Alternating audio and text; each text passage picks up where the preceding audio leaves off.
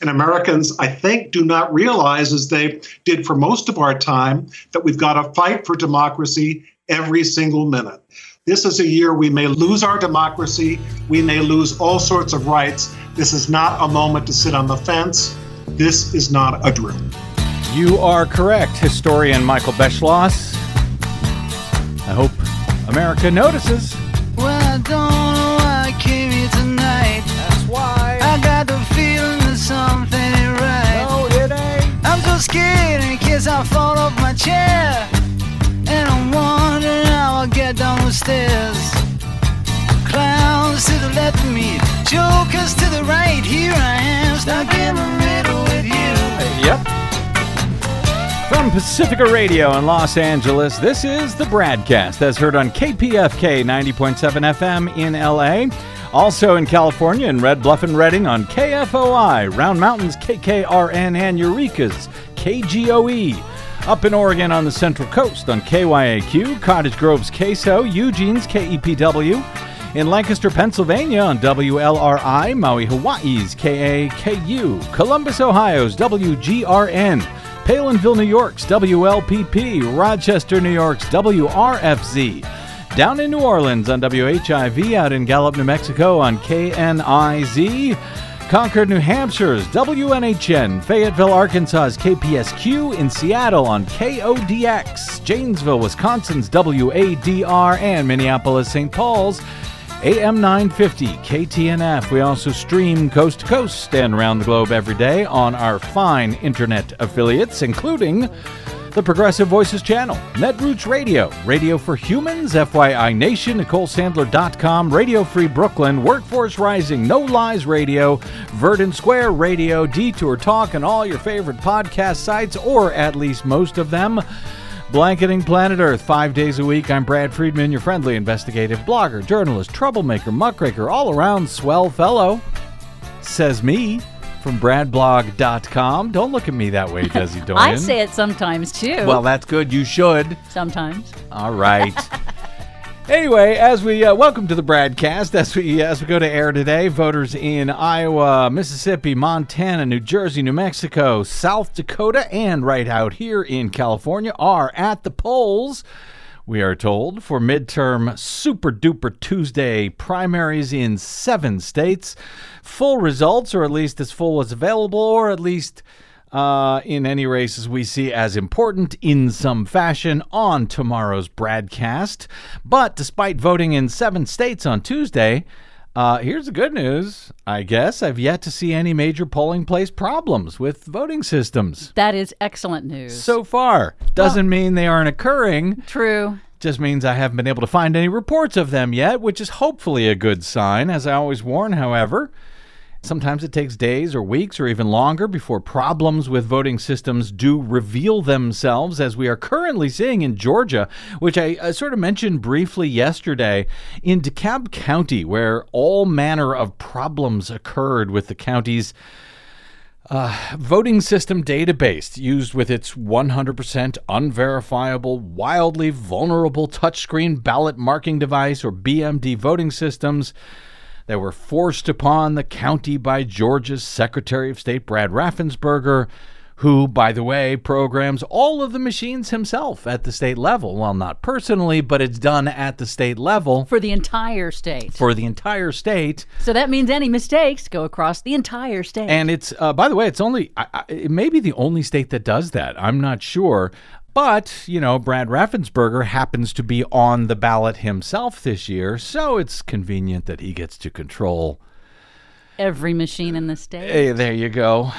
Anyway, in DeKalb County, Georgia, hand recounts were required, and it's one of the most Democratic-leaning counties in the state, but they had to have these hand counts after candidates' names had failed to appear on the ballot, on the touchscreen ballots, in some precincts, but not all. Some voters were not given the ballot for their proper districts after Georgia's recent redistricting/gerrymandering following the 2020 census. And hand counts revealed that at least one candidate who originally came in third place actually qualified for a 2-person runoff in the county. In other words, Raffensperger and his lousy Dominion-made computers failed, apparently, due to failed programming. And now other candidates around the state who lost their elections are asking for hand counts as well, even though Georgia's new state law, adopted by its Republican legislature and signed by its Republican governor, who used to be its former Republican Secretary of State, Brian Kemp, do not allow hand recounts at all, at least without a judge's order, nor any kind of recount at all unless a race is closer than half a percentage point. But these problems in DeKalb County have made everyone else in the state wonder, hey, did we have similar problems on our systems? In short, it's a mess, thanks to the new voting systems in Georgia. And yes, that's just one of the reasons why we covered Georgia so closely and why the Coalition for Good Governance's Marilyn Marks has long been suing the state to move to hand-marked paper ballots instead of the unverifiable, wildly vulnerable touchscreen systems that Raffensperger has forced on all voters at the polling place. But this is the problem with both computerized voting and computerized tabulation of our results. Even when they are correct, it's very difficult for candidates and their supporters to know if it is correct, and that leads to all kinds of problems, some of which I hope to get into a little bit later in this program. Some newly startling material about what has gone on since the 2020 election and Donald Trump's lie about it having been stolen from him. So in any event, yeah, things can go sideways in elections, even if the problems do not necessarily come to light on Election Day. In this case, in Iowa, Mississippi, Montana, New Jersey, New Mexico, South Dakota, and California, with their voting on Tuesday, we will hope such problems do not appear in the hours and days and weeks ahead, but we will be watching. In the meantime, we are still cleaning up from other midterm primaries past from recent weeks, where a few elections are still not yet settled simply because they were reportedly so close. One that became settled-ish while we were out last week was a critical race in Pennsylvania, where, as the Philadelphia Inquirer's great political columnist Will Bunch notes today, quote, "The multimillionaire celebrity doctor from New Jersey officially defeated the multimillionaire hedge fund CEO from Connecticut to become the Republican nominee for U.S. Senate from Pennsylvania." Well defined, Will. I would add to that descriptor, by the way, of celebrity TV doctor Mehmet Oz, now seen as the presumptive GOP nominee for U.S. Senate in Pennsylvania, that he is not only the multimillionaire celebrity doctor from New Jersey, but also, as fun luck would have it, he's an actual citizen of Turkey. Yes, the America First Trump-endorsed Dr. Oz, in addition to not being an actual resident of Pennsylvania, also has not renounced his dual citizenship with Turkey, where, unbeknownst to the electorate until very recently, but to whom Oz had declared he has no involvement in Turkish politics whatsoever, he was actually discovered to have voted in Turkish elections as recently as 2018. So that's kind of a weird choice for the GOP nominee to the U.S. Senate. But perhaps maybe not anymore in this day and age when... Not for today's Republican Party. Exactly. When loyalty to the U.S. seems sort of an optional thing, an optional characteristic at best for GOP politicians in the U.S., even those who declare themselves, ironically enough, to be, quote, America First.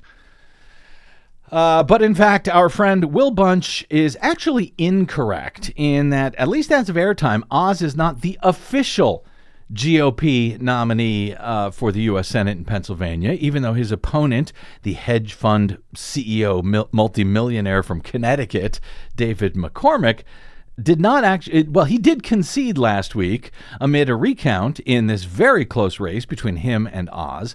But a concession is not an official act. It is just a courtesy. A concession, in fact, means nothing. It does not make the other guy or girl the official winner. The official winner is named when the state's automatic recount, in this case, is complete.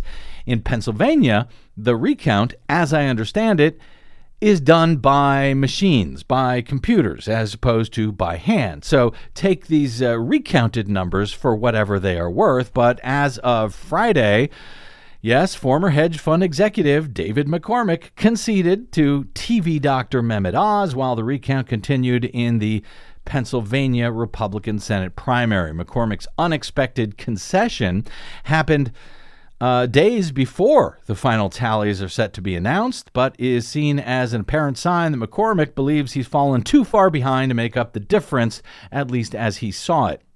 McCormick said at a campaign party, according to AP, quote, "It's now clear to me, with the recount now largely complete, that we have a nominee." He said, "Tonight is really about all of us coming together." Oz will face, if in fact it becomes official, he will face Democratic Lieutenant Governor John Fetterman in the fall in one of the marquee races in a cycle that could swing Senate control, frankly, in either direction, as Democrats see the seat in Pennsylvania being vacated by retiring Republican U.S. Senator Pat Toomey to be one of their most likely pickups this November, as they try to increase their majority in a way that might overcome the deficit they face with obstructionist Democratic Senators Joe Manchin and Kyrsten Sinema, who have by themselves blocked what would have otherwise been a landmark progressive agenda from President Joe Biden and the entire rest of the Democratic Party, their agenda in Congress. John Fetterman, for his part, has achieved something close to folk hero status in the Democratic Party, according to TPM's Kate Riga, with his unconventional presentation and usually progressive social justice flavor of politics. But Fetterman released a statement on Friday disclosing more information about his heart condition after he suffered a stroke on the campaign trail last month.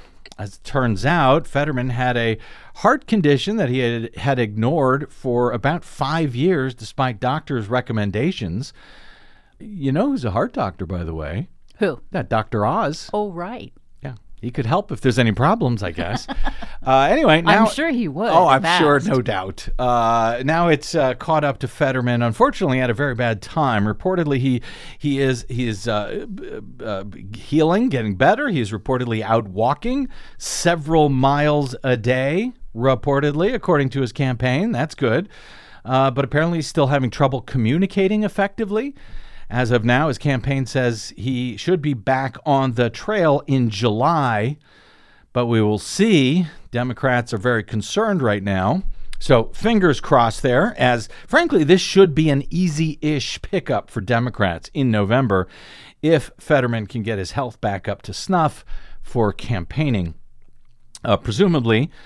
Presumably for campaigning against Oz once the statewide recount is officially completed as of Tuesday, I believe. The Pennsylvania primary was originally held on May 17 when the computer tallied results showed a difference of less than 1,000 votes out of more than 1.3 million cast between Oz and McCormick, or less than 1/10 of 1 percentage point. Meanwhile, in Texas, which held its primary runoffs,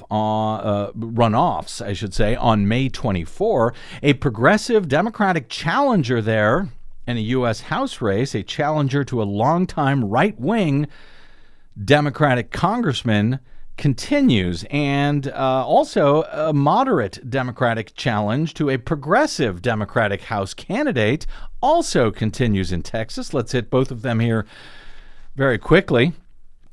Progressive candidate Jessica Cisneros announced on Monday she will request a recount in the hard-fought Democratic primary runoff against U.S. Congressman Henry Cuellar after she finished 281 votes behind him, according to the final canvass of all votes cast in the May 24 runoff in Texas's 28th congressional district, which stretches from San Antonio all the way down to the border with Mexico, which is quite a distance. That's putting it mildly. For those who are familiar with Texas, as Desi Doyen is. So that's the ridiculous district drawn there in the 28th. Cisneros, endorsed by the likes of progressives like Bernie Sanders, Alexandria Ocasio-Cortez. She officially filed for that recount on Tuesday.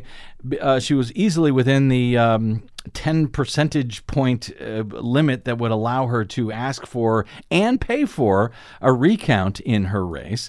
Cisneros said in a statement on Monday, with just under 0.6% of this vote, symbolizing such stark differences for the future of South Texas, I owe it to our community to see this through to the end. Good for her. Indeed.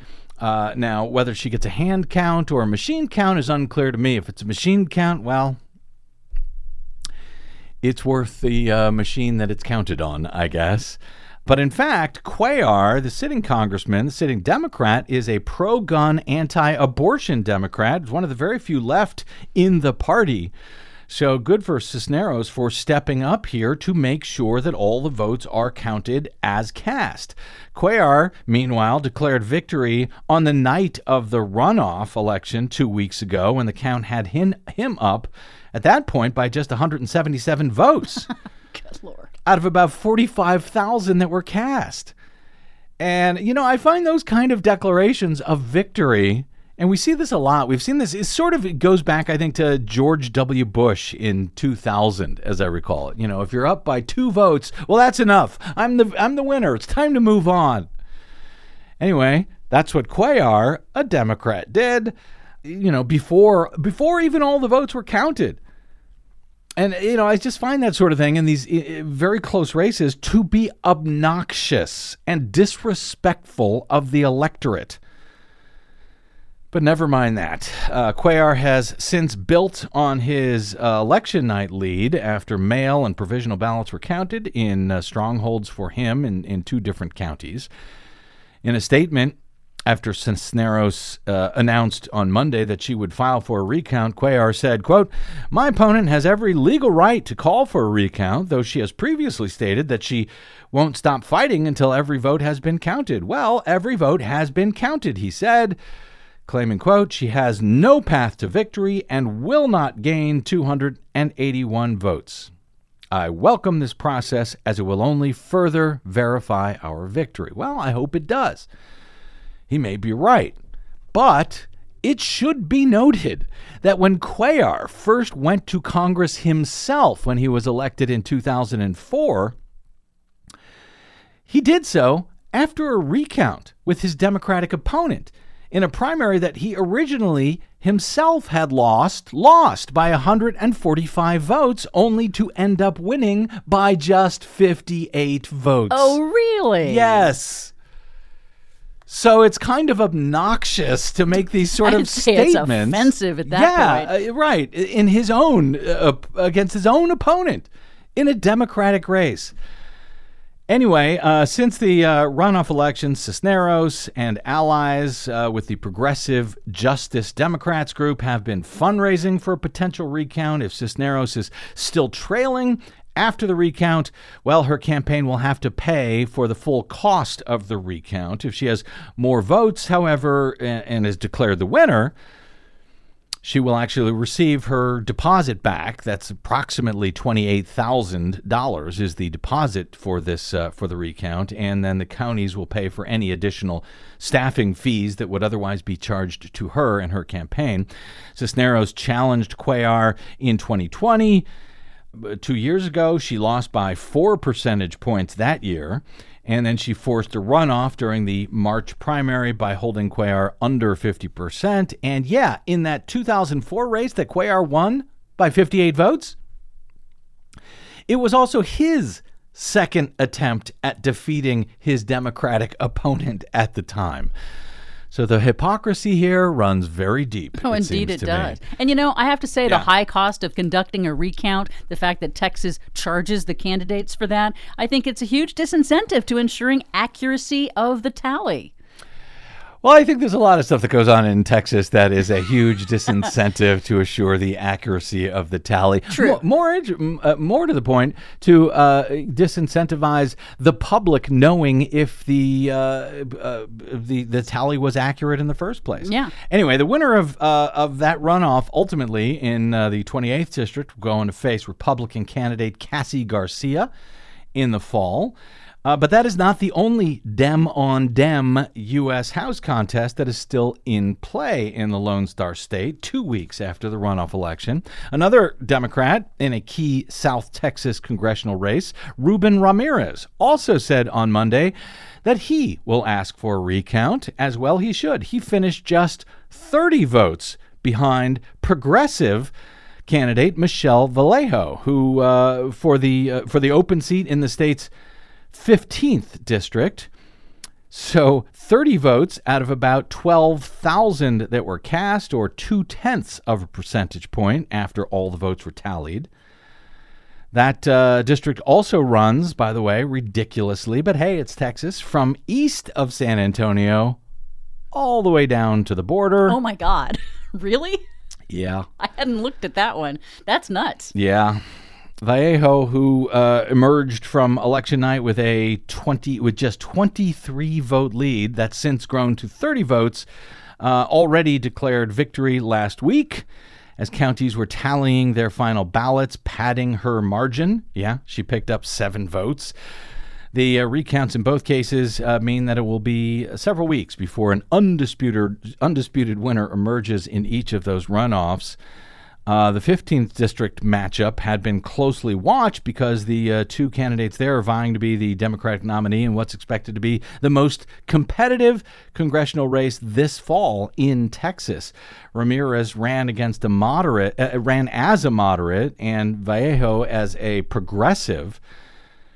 Republicans already picked their nominee. That's Monica de la Cruz in the March primary. The seat is open after the incumbent Democratic Congressman Vicente Gonzalez chose to run for re-election in a neighboring district due to redistricting in Texas. While the Cuellar-Cisneros race is likely to end up with a Democrat in the seat no matter who ends up winning, that's not necessarily the case in the newly drawn 15th district, where Democrats could lose a House seat that they currently hold, thanks in no small part to, yes, Republican gerrymandering in the state.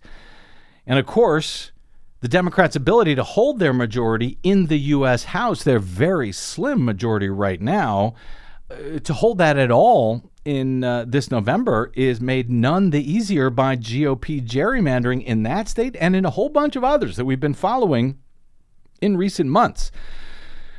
We got a bit more news on that front today. Yes, all of this redistricting is still not settled, and this news is not necessarily good news for Democrats or for democracy, for that matter. Late last week, while we were enjoying some downtime, the Florida Supreme Court refused on Thursday to step into a challenge to a new map of the state's 28 congressional districts that were approved by the Republican state legislature, paving the way for November elections to be based on districts that a lower court in Florida had said diluted the voting power of black residents in violation of the state constitution. But apparently now, the Florida Supreme Court is just fine with that. Not a problem. Diluting the voting power of black residents? Even though the state constitution says that must not happen? Well, stuff happens. The state Supreme Court's 2-sentence denial said that it was premature for the justices to intervene in a suit seeking to overturn the congressional map because the case had not yet wound its way through the state court system, which could take months or even years. But really, what's the rush? Just because there's an election on these new maps found to be in violation of the state's own constitution, an election happening this November with primary elections in August, no big deal. They'll get to that whole constitutionality thing eventually, maybe. The new House map was personally ordered by Governor Ron DeSantis. a Republican, after he had vetoed a map that was drawn by the Republican-controlled state legislature. The new map dismantles a House district held by Congressman Al Lawson, an African-American Democrat, and strongly boosts Republican odds of capturing other competitive House seats in the state. Again, just so you understand, the GOP state legislature had already drawn up their own gerrymander for the state, but it wasn't gerrymandered enough for Republican Governor Ron DeSantis, who ordered an even more gerrymandered map for the state, a state which he originally won, by the way, in his own statewide election back in 2018 by less than 0.5 percentage point. A bit over 30,000 votes out of more than 8.2 million cast across the state. That's how closely the state was divided in 2018. Now, in 2020, Donald Trump reportedly did a little bit better statewide, carrying Florida by 3.3 percentage points. Still a very close race. But in the new congressional map ordered by DeSantis and subsequently found to be in violation of the state's constitution, which the state Supreme Court has said go ahead, use it anyway.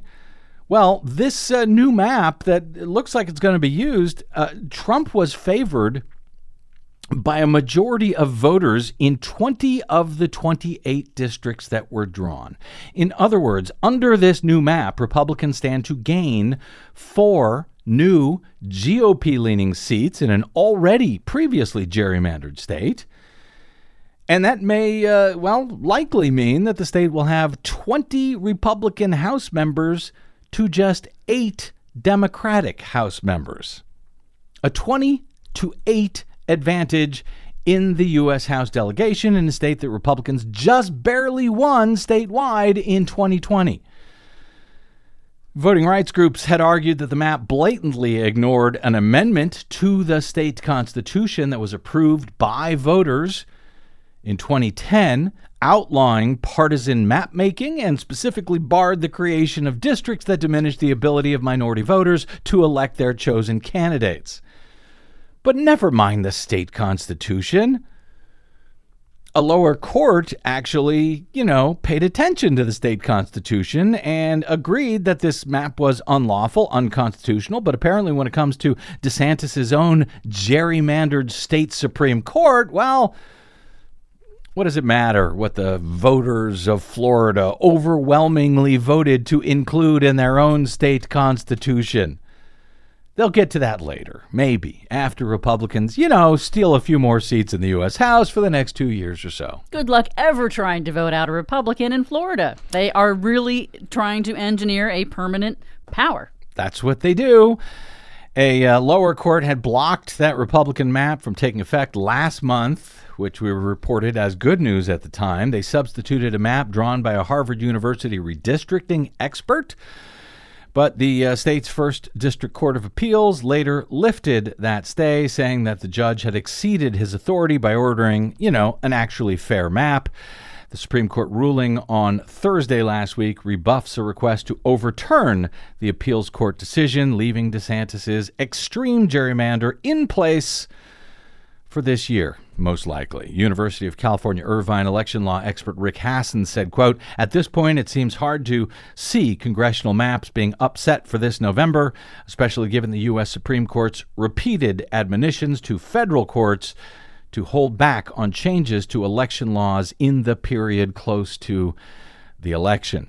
That, of course, is an admonition that the GOP's corrupt and stolen and packed U.S. Supreme Court tends to follow, whenever they feel like it, and they ignore whenever they want to, allowing gerrymandered maps to stay in place for Republicans, blocking lower federal courts who find state maps to be unlawful gerrymanders. The Florida Supreme Court now apparently seems to be taking their cues from that stolen U.S. Supreme Court. What's a little unconstitutionality, after all, when it favors our party in an election? We've seen quite a bit of that this cycle. Just a few examples. In addition to Florida, the Kansas Supreme Court overruled a lower court finding that had declared a GOP-drawn map to be an unconstitutional gerrymander. In Alabama, the U.S. Supreme Court reinstated a map that was drawn by Republicans that a lower federal court had said diluted the power of black voters. Sound familiar? And that lower court had ordered an additional black majority district to be drawn, but SCOTUS had no problem blocking that order, no matter how close it came to this year's elections. The state Supreme Court in Ohio is planning to hold a hearing on a new GOP-friendly map sometime after May 3, the May 3 primary, which used the state's GOP gerrymandered map for the critical 2022 cycle while they decide if it's fair or constitutional. Go ahead, hold that primary, use those gerrymandered maps, and we'll figure all of this out later. In Louisiana, however, late on Monday night, there was some potentially better news for Democrats, at least until the U.S. Supreme Court decides to jump in and tell the lower courts, it's too late for you to do this. Louisiana's Democratic governor said on Monday that he will call the Republican-dominated legislature back into special session to draw up new congressional district boundaries now that a federal judge has blocked use of maps that have only one majority black district. Governor John Bel Edwards spoke to reporters minutes after the regular legislative session ended for the year and a few hours after U.S. District Judge Shelley Dick, also in Baton Rouge, blocked the use of these new maps. Her ruling included an order that the legislature draw up a remedial plan by June 20. Governor Edwards, whose veto of the previous maps was overridden by GOP lawmakers earlier this year, said there should have been a second majority black district among the 6 districts that were approved, noting that the state's population is almost 1/3 black. So just to help you there with the math, 1/3 black, but the existing map had just 1 out of 6 congressional districts with a black majority. Governor Edwards said redrawing the redistrict lines is required by the court order, by the Voting Rights Act, and by, quote, basic fairness and basic math. Well, pshaw. A court order, the Voting Rights Act, basic fairness. What year does this guy think he is living in? Lawyers for the Republican Secretary of State in Louisiana, Kyle Ordwan, he's the state's top elected official, swiftly filed a notice of appeal of the judge's order. Her June 20 deadline for drawing new district lines is 1 month before the sign-up period for the November 8 congressional election. The judge wrote, if the legislature is unable to pass a remedial plan by that date, the court will issue additional orders to enact a remedial plan compliant with the laws and Constitution of the United States. How quaint. The Secretary of State, the GOP Secretary of State, filed a notice of appeal with the 5th U.S. Circuit Court of Appeals in New Orleans, which is often described as the most right-wing appeals court in the nation. So, in fact, while the news today is pretty good, I predict that the 5th U.S. Court of Appeals, and I don't do predictions, but I'm doing one here. I predict that they will stay or just outright kill the lower court's order. We'll see. Ultimately, the case could wind up before the Supreme Court, which, as noted earlier this year, put on hold that similar court ruling that Alabama must draw new congressional districts before the 2022 elections to increase black voting power. For now, in blocking the use of the map in Louisiana, the U.S. District Court judge said those filing the lawsuit against the current map were, in fact, likely to prevail with their argument that the new districts violate the Federal Voting Rights Act. She blocked the Secretary of State from conducting any elections using the new map.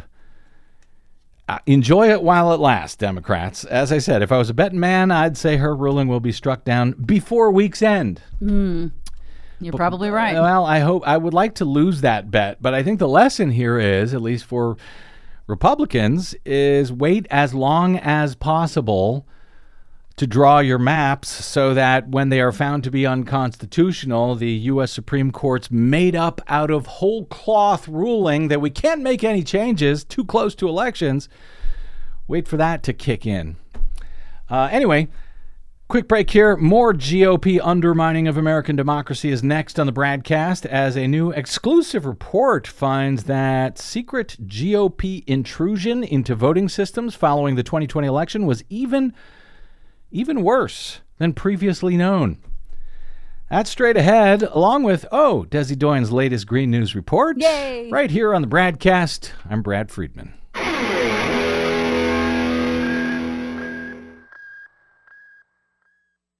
Hey, this is Desi. The BradCast and the Green News Report survive thanks to you and your support. Please drop by bradblog.com/donate today to help us stay independent every day over your public airwaves. That's bradblog.com/donate. And thanks.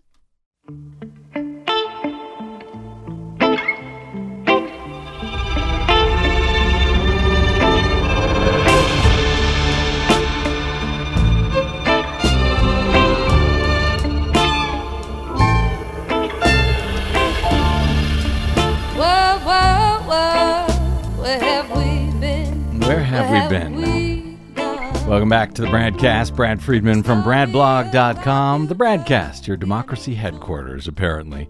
We have been covering for some months now the disturbing cases of GOP election insiders in a whole bunch of states, like Mesa County, Colorado's County Clerk Tina Peters, and the Republican Board of Elections in Coffee County, Georgia, allowing or causing secret access of voting system software following the 2020 elections, making copies of hard drives and proprietary software in a supposed hunt for malware or some sort of sign that voting systems were somehow gamed in Democrats' favor in 2020. So far, they have found no such evidence.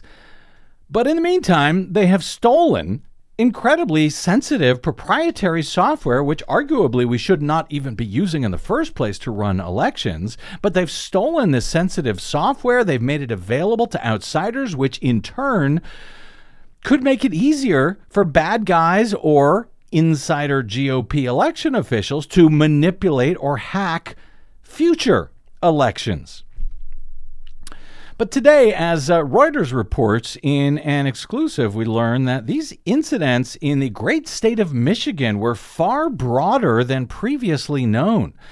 Although the good news here is that with a Democratic Secretary of State and Attorney General and Governor in Michigan, maybe, just maybe, there could be some accountability for what appears at least to be a very broad conspiracy afoot when you put it all together. As Reuters reports today, state police in Michigan have obtained warrants to seize voting equipment and election-related records in at least 3 towns and 1 county over the past 6 weeks alone, according to police records, widening the largest known investigation into unauthorized attempts by allies of former President Trump to access voting systems. Now, we've all been sort of waiting for Georgia's Fulton County prosecutor, Fani Willis, to bring an election fraud conspiracy case against Trump and his clan. But this reporting suggests that Michigan officials could actually beat her to the punch, potentially. The previously unreported records, according to Reuters, include search warrants and investigator memos obtained by Reuters through public records requests. The documents reveal a flurry of efforts by state authorities to secure voting machines and poll books and data storage devices and phone records as evidence in a probe that was launched in mid-February of this year. The state's investigation is probing breaches of local election systems in Michigan by Republican officials and other pro-Trump activists trying to prove his baseless claims of widespread fraud in 2020. So they're breaking the law to try to ferret out breaking the law. Correct. Okay. The police documents reveal, for example, among other things, that the state is investigating a potential breach of voting equipment in Lake Township, a small, largely Republican community in northern Michigan's Missaukee County. The previously unreported case is one of at least 17 incidents nationwide, including 11 of them in Michigan. 11 of them. Wow. In which Trump supporters gained or attempted to gain unauthorized access to voting equipment. The search warrants also authorized state police to seize election equipment in Barry County. By the way, I think I forgot to look it up, but as I recall, Biden won Michigan by something like 185,000 votes. Anyway, the search warrants also authorized state police to seize election equipment in Barry County's Irving Township and to have it examined. Local officials acknowledged publicly last month that state police had raided the township office on April 29, a day after the warrant was issued. Additionally, the records shed new light on election equipment breaches in Roscommon County. One official in the county's Richfield Township told investigators that he gave 2 vote-counting tabulators to an unauthorized and unidentified third party, who kept them for several weeks in early 2021. The county's clerk acknowledged that she, too, handed over equipment to unauthorized people. My goodness. These are actual officials who just gave away the county's voting systems to outsiders. Sure, take them. Do whatever you want with them. Whatever. We don't care. We're only the elected officials meant to protect the sanctity of our county's elections. But, have at it. And, don't forget to give them back or something if you feel like it at some point. If you get around to it. Yeah, we won't bother to look, by the way, if you added any malware to them while you had them for several weeks. Man, Michigan's Democratic Secretary of State, Jocelyn Benson, told Reuters that the state is investigating whether the election system breaches are coordinated. And this is key. She said in an interview, if there is coordination, and there is. These folks didn't just independently come up with these ideas. Yeah, they're a little too specific across too many jurisdictions. If there is coordination, she said, whether it's among those in our state or reaching up to a national level, we can determine that and we can seek accountability for all involved, said Benson. On February 10, she announced that she had asked Michigan's Attorney General, Democrat Dana Nessel, to begin a criminal investigation, citing information that state authorities had received about unauthorized access to voting machines and data in Roscommon County. In separate inquiries, state or local law enforcement officials have investigated security breaches involving voting equipment in Cross Village Township in Emmett County and Adams Township in Hillside County last year, all over the state. I have personally been watching that incident in Cross Village Township in Emmett County for some weeks. There's a whole bunch of video on this about what happened. I've been, sort of trying to make sense of it after a tip-off from a listener there, which, it was difficult to make sense of for a number of reasons. Among them, the village only has about 300 voters, and it's a very Republican part of the state. So why they would want to, get into these computers and, find evidence of wrongdoing in these tiny townships where Donald Trump easily won? Trump easily won all of the counties where these breaches or these attempted breaches in Michigan have been alleged. The results in those jurisdictions were affirmed by multiple audits and an investigation by the Republican-controlled state Senate, according to Reuters. That state Senate, Republican-controlled, found no evidence of widespread fraud.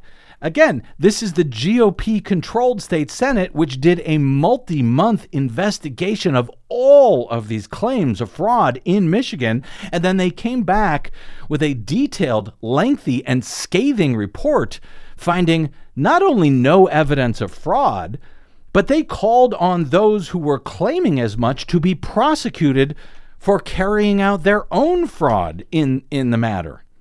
That was the Republican state Senate in Michigan. But some GOP activists and officials pushing election fraud conspiracy theories claim that Trump's margin should have been larger in those GOP areas. Really, these are areas that Trump won by 20 or 30 or 50, even 60 points in some cases. And their efforts are still roiling communities across the state. In rural Barry County, Republican Sheriff Dar Leaf has teamed up with proponents of the debunked claims that the voting machines were rigged against Trump. Sheriff Leaf is pursuing his own investigation despite being urged last year by Republican county prosecutor to suspend it because of no evidence. Trump won that county by a 2-to-1 margin. In recent weeks, Leaf's office has sent expansive public records requests to the county's township and city clerks seeking an array of election-related records. The requests were condemned by clerks and local officials in Reuters interviews and public statements as baseless and burdensome. An editorial in the local paper called Leaf's probe, quote, a waste of time and affront to our citizens. The sheriff did not respond to requests for comments. In an interview with Reuters in February, Leaf defended the investigation, said he was, quote, concerned by theories that voting machines nationwide were rigged to favor Biden, and, quote, we need to know if that happened in Barry County. So let me say this. This is the fruit of the poison tree of secret vote counting. This is what happens when we use secret proprietary software on computers to count votes in secret instead of publicly, by hand, in front of everyone. This is what I have been railing about, warning against for so many years with the systems we now use. None of this should be a surprise at this point to anyone. At least in this case, the sheriff filed public records requests. Public records requests, that's fine. That's one thing. I'm sorry if they're burdensome, as the county reported it. But this is what happens when you count votes this way, especially these counties, where they've got 300 voters. You mean to tell me they can't count by hand? They have to have expensive computers to do it? So, public records requests are one thing. And, the idea that we need to know, we're concerned about these theories, that I understand. But getting inappropriate access in secret to voting and tabulation systems, that is an entirely different matter. That, in fact, is a criminal matter. The records obtained by Reuters shows that in Lake Township, for example, of a community of about 2,800 people, in Missaukee County, state police obtained a warrant in April to search the clerk's office for evidence of potential violations of election law. Missaukee County, where Trump won in 2020 with 76% of the vote, is home to Gerrymandering, a Republican state lawmaker who has embraced the bogus claim that widespread fraud robbed Trump of a victory in 2020. Rendon approached multiple clerks in her district, asking them to give people seeking fraud evidence access to their voting equipment. And apparently, they did. State police are stepping up an examination of alleged breaches in Roscommon County. In February, Secretary of State Benson said unauthorized people gained inappropriate access to tabulation machines and data drives used in the county and in one of its townships. That's Richfield.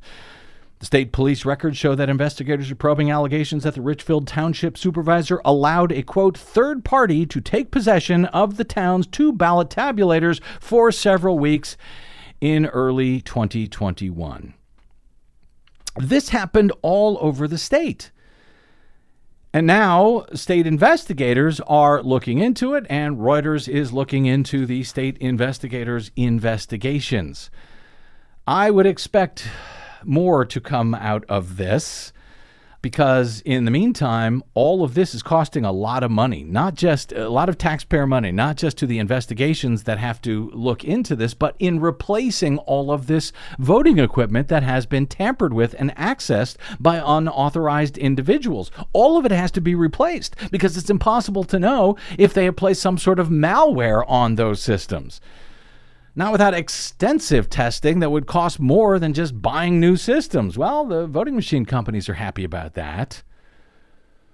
Where is all of this going? I do not know yet.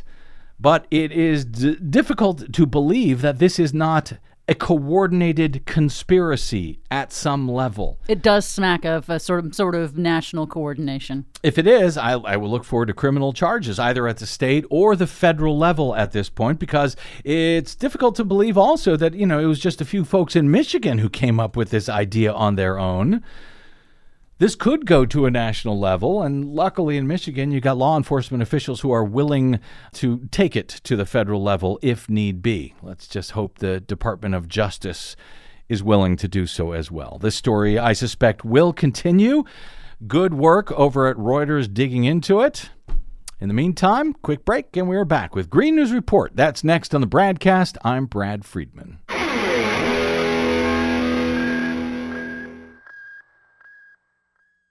Hey, this is Brad. Here at the BradCast and BradBlog.com, we fight for election integrity all year around, like no other media outlet in the nation. But of course, we need your help to help us remain on your public airwaves and completely independent. Please help us continue that fight over your public airwaves by stopping by BradBlog.com/donate. And thanks.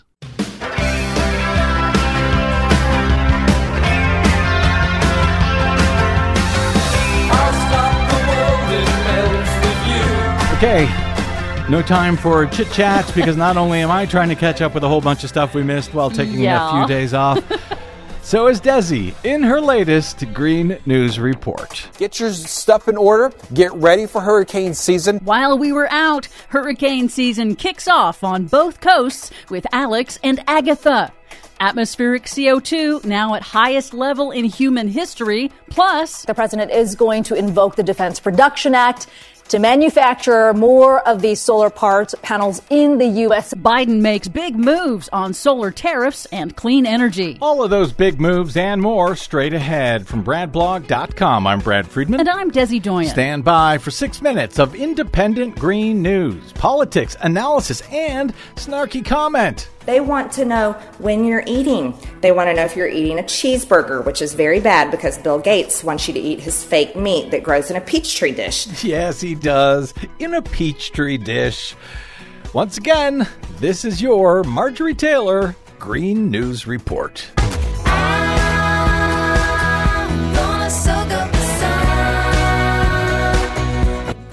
Okay, Desi Doyen, just before we left, you warned everyone that hurricane season began on June 1, and now, sure enough, June is here. Boom, here come all the hurricanes. Indeed. In the Pacific, Hurricane Agatha hit southern Mexico, setting a new record as the earliest Category 2 hurricane to hit the Pacific coast since record-keeping began in the 1940s. On the East Coast, Tropical Storm Alex, the first named storm of the Atlantic hurricane season, hit Florida and Bermuda over the weekend, dumping a month's worth of rain in just 36 hours on Miami, causing widespread flooding that triggered sewer overflows and no swimming advisories. And just to be clear, both of these were the A-named storms, and both of them made landfall. Indeed. Not a good sign. It is forecast to be a busy hurricane season, and new research concludes that man-made global warming has contributed to a decisive increase in Atlantic hurricane activity over the last 40 years, doubling the risk of extreme seasons like we saw in 2020. While we were out, Russia halted natural gas shipments to the Netherlands for refusing Russia's new demand to pay in rubles to fund its invasion of Ukraine. The European Union agreed to phase out imports of Russian oil by the end of the year, but pipeline deliveries are exempt. That's a concession to Hungarian Prime Minister Viktor Orban, a close ally of Russian President Vladimir Putin, but EU countries like Germany and Poland said they'll end those pipeline imports anyway. Good. Carbon dioxide has hit the highest levels in all of human history. Not as good. Thanks to humanity's burning of fossil fuels and further pushing the planet into conditions not experienced in millions of years. CO2 levels are now at 421 parts per million in the atmosphere. That's 50% higher than during the pre-industrial age, according to NOAA. There's now more CO2 in the atmosphere than at any time in at least 4 million million years. CO2 is a primary driver of human-caused global warming and is already causing severe consequences. 421 parts per million? Yes. I'm old enough to remember when everyone was terrified that we would hit 400 parts per million. And humanity is putting ever more CO2 into the atmosphere every single year. Some good news for things that breathe in Pennsylvania. The Biden EPA has moved to set more stringent limits on nitrous oxide pollution from 5 coal-fired power plants in Pennsylvania that generate toxic smog. The Biden Interior Department has approved the construction of a new 400-mile high-voltage transmission line to deliver clean, renewable energy across 3 western states, which is crucial to President Biden's goal of decarbonizing the U.S. electricity sector by 2035. That's very cool. That means we can use solar power in one place and transport that electricity hundreds and hundreds of miles away. Exactly. Nice. And finally, solar stocks rose after the Biden administration on Monday announced it will waive import tariffs on solar panels for 2 years. That move is related to a Commerce Department probe into possible trade violations by China that in turn has stalled solar projects across the U.S. The Commerce Department is investigating whether China is dodging U.S. restrictions by dumping below-cost solar components into other Southeast Asian countries that then sell into the U.S. In a separate move, Biden also invoked the Defense Production Act to expand U.S. manufacturing of solar components, insulation for buildings, electric transformers for grid stability, and clean tech like electrolyzers and fuel cells. Biden also moved to increase domestic production of super-efficient, energy-saving, all-electric heat pumps. That was the brainchild of author and activist Bill McKibben. On a recent BradCast, McKibben said accelerating the switch to heat pumps undercuts Russia's energy blackmail by saving energy. Anything that we can do to get even a few million homes off that gas before next October is a big blow to Putin. Nice. Well, I'm glad that's finally happening at least. We ought to leave town more often. For much more on all of these stories and the ones we couldn't get to today, check out our website at greennews.bradblog.com. I'm Brad Friedman. And I'm Desi Doyen. And this has been your Green News Report.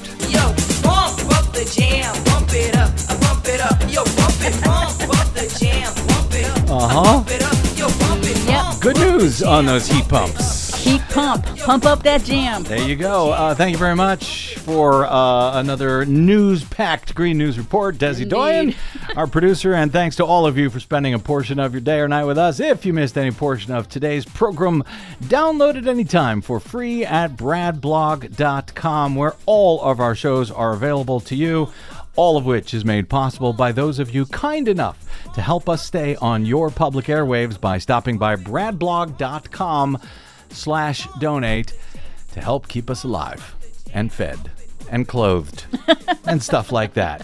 You can drop me email if you like. I am bradcast@bradblog.com. You will find me on the Facebooks and the Twitters at @TheBradBlog. We will see you there at all of the above until we see you here next time with probably results from Iowa, Mississippi, Montana, New Jersey, New Mexico, South Dakota, and California on our next BradCast. Until then, I'm Brad Friedman. Good luck, world. bump up the jam, bump it up.